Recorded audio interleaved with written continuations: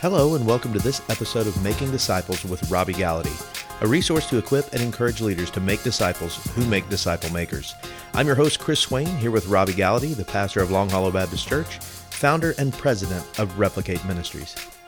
Today on the podcast, we have a pretty important topic, and hopefully every topic we talk about is important, now that I say that. But this is one that might be relevant to a lot of people who are struggling, who are dealing with things like anxiety and worry. And really, honestly, this is not something I think we address in the church all that often. It's not something we address when it comes to how we do ministry all that often. And the topic really is anxiety and worry, how we deal with anxiety and worry as individuals, and how people try to navigate that in the context of being in biblical community. So if you think about it, a lot of times it's almost like taboo. We can talk about all of our problems, but when it gets to something where it gets really deep with, internally what I'm dealing with or issues that I'm having, then we kind of put the brakes on and we're like, well, that's not something to bring to the group.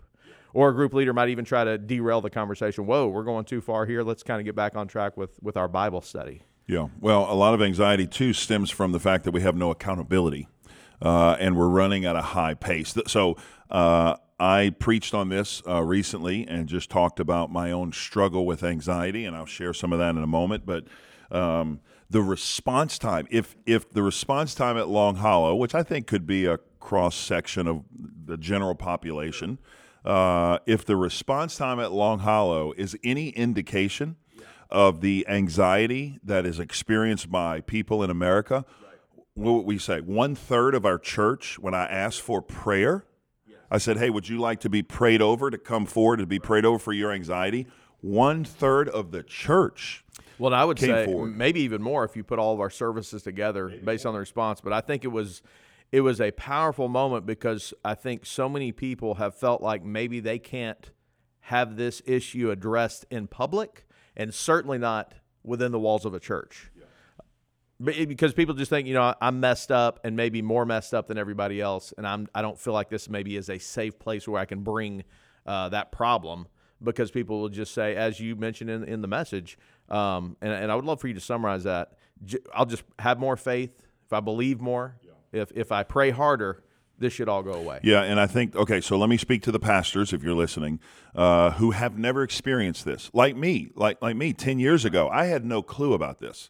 In fact, I would see people struggling with anxiety and have no background to deal with it. I just say, suck it up, buttercup, as my mom tells me sometimes. I don't know if that's the best way, but that's what mom tells me.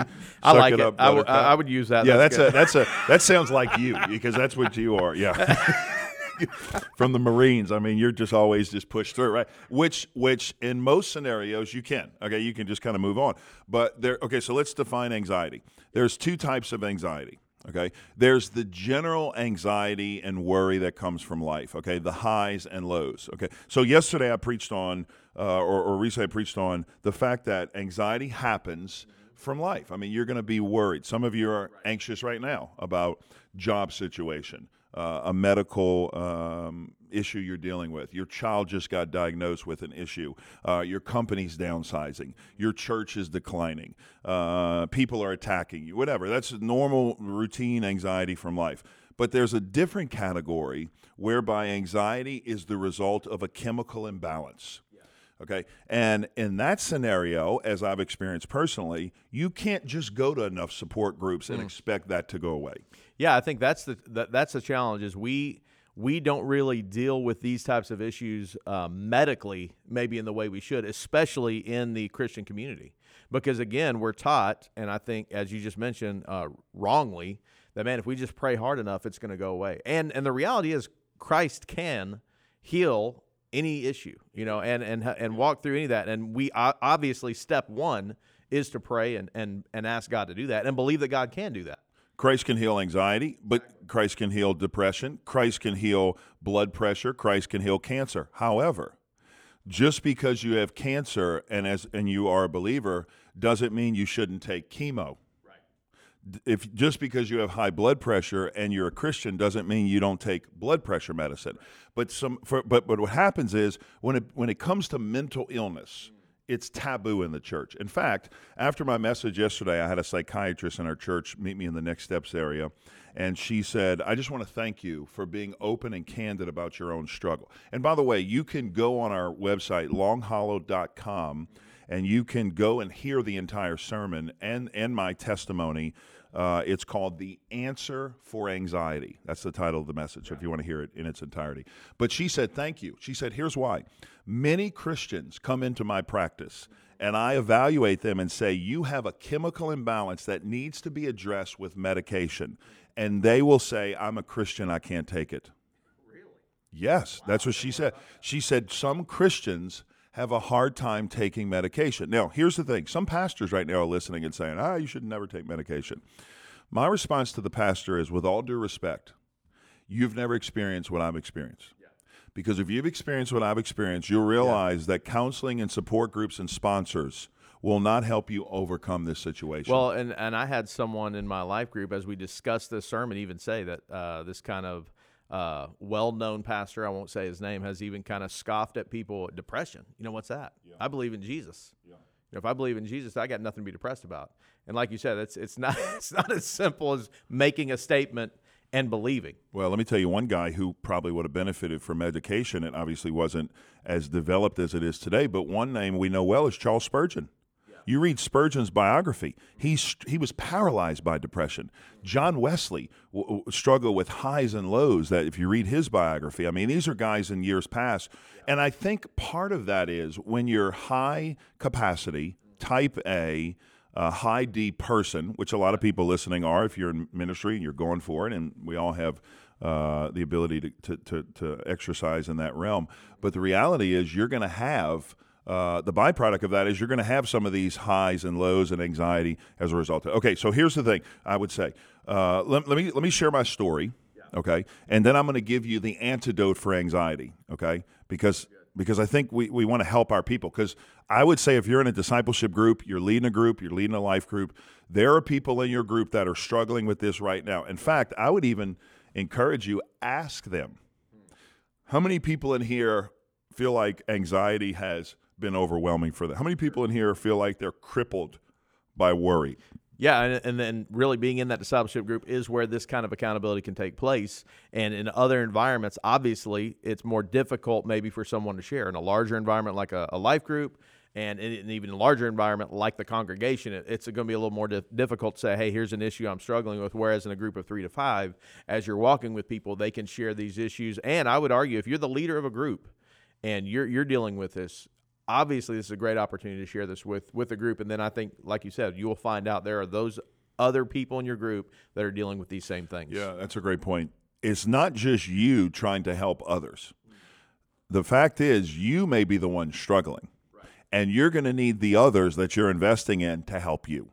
That's the beauty of a discipleship. I tell people, I'm in discipleship, yes, to invest in other people, but I get way more from the people I invest in than I could ever give them, in the form of encouragement and accountability and support and being there for me when I need. I mean, that's what you get from a discipleship group. Well, and if group. you're leading, even though in a discipleship group you're all doing the same thing, so there's not a lot of teaching per se as much as leading, but you have that extra amount of accountability to say, I've got to be a little bit further down the road than everyone else in the group. So it's a great way to grow as a leader. So before you get started on sharing your testimony, let's take a break and have a word from our sponsor. Our sponsor today is discipleshirts.com. Discipleshirts.com, where you can find shirts with discipleship messages. Yes. They will help you as a disciple share the gospel. Some of these shirts, you wear them and someone's going to say, what is that on your shirt? And you can say, hey, let me talk to you about it. And talk about being a disciple. So what we want you to do is check out the shirts, see what you think, wear one, maybe have the opportunity to share the gospel with someone else. And start a movement. Buy shirts, make disciples. Make disciples. That's it, at discipleshirts.com. And we're back talking about anxiety, dealing with issues, dealing with not necessarily stress. Those stress can be one of the symptoms of this, right? Or it could also lead to this, anxiety and worry.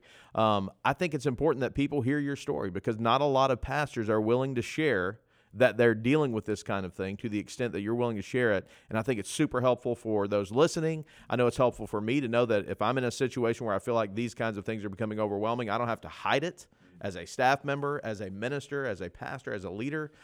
So go ahead, if you would, just share that same that story, that testimony of how this has impacted your life. Yeah. One of the reasons I'm doing this, and this is the first time I've ever done it publicly. I've shared it privately with friends and coworkers, but I've never done it publicly. And one of the reasons I'm doing this is I want you to see that it's okay to not be okay in the church. Yeah. Like in the church, we put on this We're all facade. perfect. Yeah. Hey, how's your life? I'm great. Everything's good. But all of us are struggling with something. Yes. Okay. And I want to share my story with you and be open about mine so that you would be open and admit that you have struggles as well. So it started in 2012. I had just come off of a very busy year in 2011, and this will play into why I think it happened. But 2012, it started around February. Candy and I went out to the mall after a date night. You know, my wife loves to shop. I don't know if those listening have wives like to shop, but my wife, what do we do for fun? We walk around the mall. Okay, so there we were, walking around the mall, and all of a sudden Did you go by Auntie Anne's and get a pretzel? That's the only reason I go to the mall. Really? You like Auntie Anne's? I love those pretzels. Yeah, those pretzels are pretty good. I like the cinnamon. American cookie cake. American cookie cake's good too. Yeah. The double doozy. I get an American cookie cake just because. I don't even have to get. It doesn't even have to be a birthday. I will give this little insight. Once I was over at your house and you pulled out a giant cake. Yes. And I thought, what's this for? And you said, I just wanted a slice, but I had to buy the whole thing. Yeah, that's true. Now that may be true. Okay. But anyway, you're walking around the mall. Walking around the mall. I'm with not at candy. Auntie Anne's. I'm not at the American cookie cake. I am walking at the mall, and I feel this feeling of being overwhelmed. My hand starts to go numb. My left arm starts to go numb. I start to hear sounds at a decibel that's louder than normal, and the lights just become blinding. I thought I was going to pass out. So I said, Candy, go get me a Coke. I thought it was a blood sugar issue, so I drank a Coke, and I felt better. Thought it was nothing. 2 or 3 days later, I go back with my staff to the mall. We'd go to eat sometimes there, and it happens again. I have to sit down. I think I'm going to pass out. I grab onto the table, and they say, Pastor, you have got to go to the doctor. Yeah. So I go to the doctor, and this starts about a 2-month journey where I am going through test after test. EKG, echocardiogram. I have a ultrasound test done. I have the coveted stress test, which if you know anything about that. I've actually had the stress test Oh before. my gosh. It's so stressful. I don't know how people make it. It through lives this. up to the name. Oh, it does live up to the name. Stress test. All of those came back normal. Like they're saying everything's fine. Then I go, the doctor had the foresight to put a Holter monitor on my heart. Now, what was happening at this point is they thought I had a heart issue. So they're putting me on blood pressure medicine and blood thinner medicine. And if you've ever, those listening know, if you've ever been on that, you're falling apart because you're mentally not right, your heart's not right. And I literally felt like I was coming unglued at the seams. I thought I was going to pass out on Sunday morning preaching from the platform mid-sermon. I would joke with Candy and I'd say, Candy, here's the thing. I could pass out because I don't know when it's going to happen. And if I pass out, I'm going to face plant off of 7 steps right on the ground. The good news is they will capture that on video and it may go viral. I was going to say, the thing you're worried about is it being shared on social media. Right. Well, it's going to not even the fact that you're going to bust your head, but the fact that that's going to be seen over and over again, which I will admit I probably would watch. I'd watch it. I'd watch it too. But the reality is I would have been the laughing stock because here's this pastor. But anyway, so we had to laugh because it was overwhelming. And I just didn't have answers. And you know what I'm talking about because some of you have been there. If you don't know what the problem is, I would rather it be something than not know, okay? So we did the Holter monitor, which is a monitor of my heart. It caught a dip in my blood pressure, my heartbeat, and my heart rate dropped to 18 beats a minute. The doctor said he was convinced. Yeah, he was convinced the lead had fallen off. What that means, he said, was your heart wasn't beating for 7 to 8 seconds at a time. So I went in for an arteriogram where they go in and they shoot a dye into your heart. That came back normal, and he said, your problem is you need a pacemaker. I'm 35 years old. Pacemaker? What are you talking about? So I get the pacemaker put in, and I thought I was healed. Well, and just real quick, most people think when they hear that you have a pacemaker and know your testimony, like this had something to do with the drugs in the past, but this was unrelated. The doctor said to that. Clarify. He said, no, this is a genetic issue. I thought it was the drugs. He said, Yeah. no, this is a genetic issue. It's called a heart block. And they put a pacemaker in. I was healed for a week. and then the feelings came back. And you talk about deflated. I mean, I thought I'd beat this thing. Right. I'm back to normal. I'm deflated again. Okay, so I start diagnosing myself. I'm up all night researching and studying, and I find this board-certified renal cardiologist. Okay, renal meaning kidney, cardiologist, heart, connected. I figured I had the answer. I called him up to schedule an appointment. They said he's retired. He just retired. No more new patients. Oh, boy. What's the chances of that? Yeah, of course. My assistant at the time, who used to go to church with this man, says, "What's his name?" I said, "You're never going to believe this. He retired." She said, "What's his name?" I said, "Dr. Arant." She said, "Billy, I know him well. Let me call him." You can't make this up. So she calls him, calls his home, gets me in next week. I go in to see Dr. Arant, and here's what he says. He's very different than any other doctor.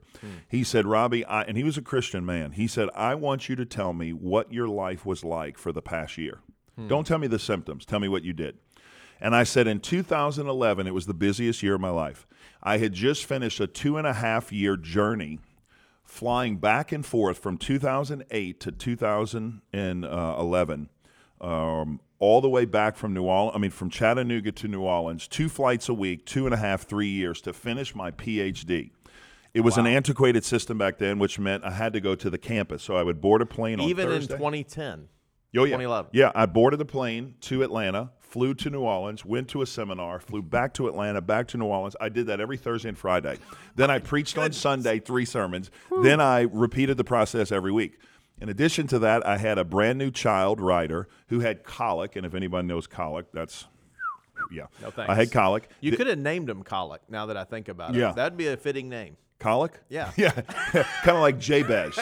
What's your name mean? Pain. Okay. Anyway, so I had colic. Then I finished my dissertation. I wrote my entire dissertation for my PhD in a month, which I don't recommend. I finished the project. I graduated that year. I had a growing church, and in my spare time, I decided to write a book. So a little busy. A little busy. Dr. Arant said, things going Dr. Arant said, what's your symptoms? I said, I feel overwhelmed. Lights are bright. Sounds are overwhelming. My heart races, and I feel like I'm going to pass out. He sits back in the chair, and he says, I know your problem. He said, your problem is not a heart issue. He said, in fact, you're having panic attacks. I said, panic? I said, I'm not scared of anything. I'm not fearful. He said, no, that's not how it works. He said, Robbie, I've never forgotten this. He said, just about 1/3 of the patients that come into my practice for a heart issue are actually dealing with anxiety and panic attacks. He says to me in 2012, he says, you have to take medicine to fix this. He said, you have a chemical imbalance, praying will help, and God can change. He said, but support groups and counseling is not going to change. And I was a pastor. I'm like medicine. I don't take what are you talking about? I got a drug pass. I don't want to take. He said, no, you wouldn't turn down medicine for blood pressure. You wouldn't turn down medicine for cancer. Why would you turn it down here? Okay, so I hesitantly took the medicine. And Chris, I'm telling you, within 2 months, my whole life changed. It took a little while, but my whole life changed, and I got my life back. And here's when I realized. I didn't realize how bad I felt until I experienced normacy. For years, I'd felt so bad and didn't realize it. And I say that to those listening because I know there are some people here who would say, I'm a Christian, I don't take medicine. And I want you to know it's okay to go to a doctor. You're not a lesser person because you are on medicine. You're not a smaller or insignificant Christian because you go to a doctor. Don't let anybody tell you that. People who tell you that have never experienced what we've experienced or what I've experienced. Well, and I think the message that you're wanting to get through today is it's not that we are not trusting that God can heal us, because we 100% believe that. Yes. And that is all of our first choice. Our first choice is let's pray, let's ask God to work through this and miraculously heal us of that. Yeah. But it's also not to foolishly press ahead thinking we don't need help if he chooses not to heal us in that way. Yeah, and here's the thing. Just because I got on medicine didn't remove the feelings altogether. Okay, so I got on medicine. It helped me. But since then, I've been down this journey for almost 8 years now, 9 years. And one of the things now I realize is I still have those symptoms. I still have those feelings, but I've learned to cope with them. Here's the answer to the problem. We're going to have to pick this up next week because I want to give the answer. I want to give the antidote to anxiety. There is an answer. Jesus talks a lot about worry, a lot about anxiety in the Sermon on the Mount. So next week when we come back, why don't we talk about what did Jesus say of how we can respond to it. And I'll give you a hint. It's Matthew chapter 6. You can go look it up as we prepare for next week. That's a good hint. Well, as always, especially with this very important and sometimes difficult topic for people, if you want to share this with someone who may be struggling with worry or anxiety, please do that. And if you wouldn't mind, give us a rating on your favorite podcast listening service, and we would appreciate that. Thank you for joining us for this episode of Making Disciples with Robbie Gallaty. If you don't mind, take a moment to subscribe and share the podcast. You can find out more about disciple making, resources related to disciple making, and our customized training on our website at replicate.org.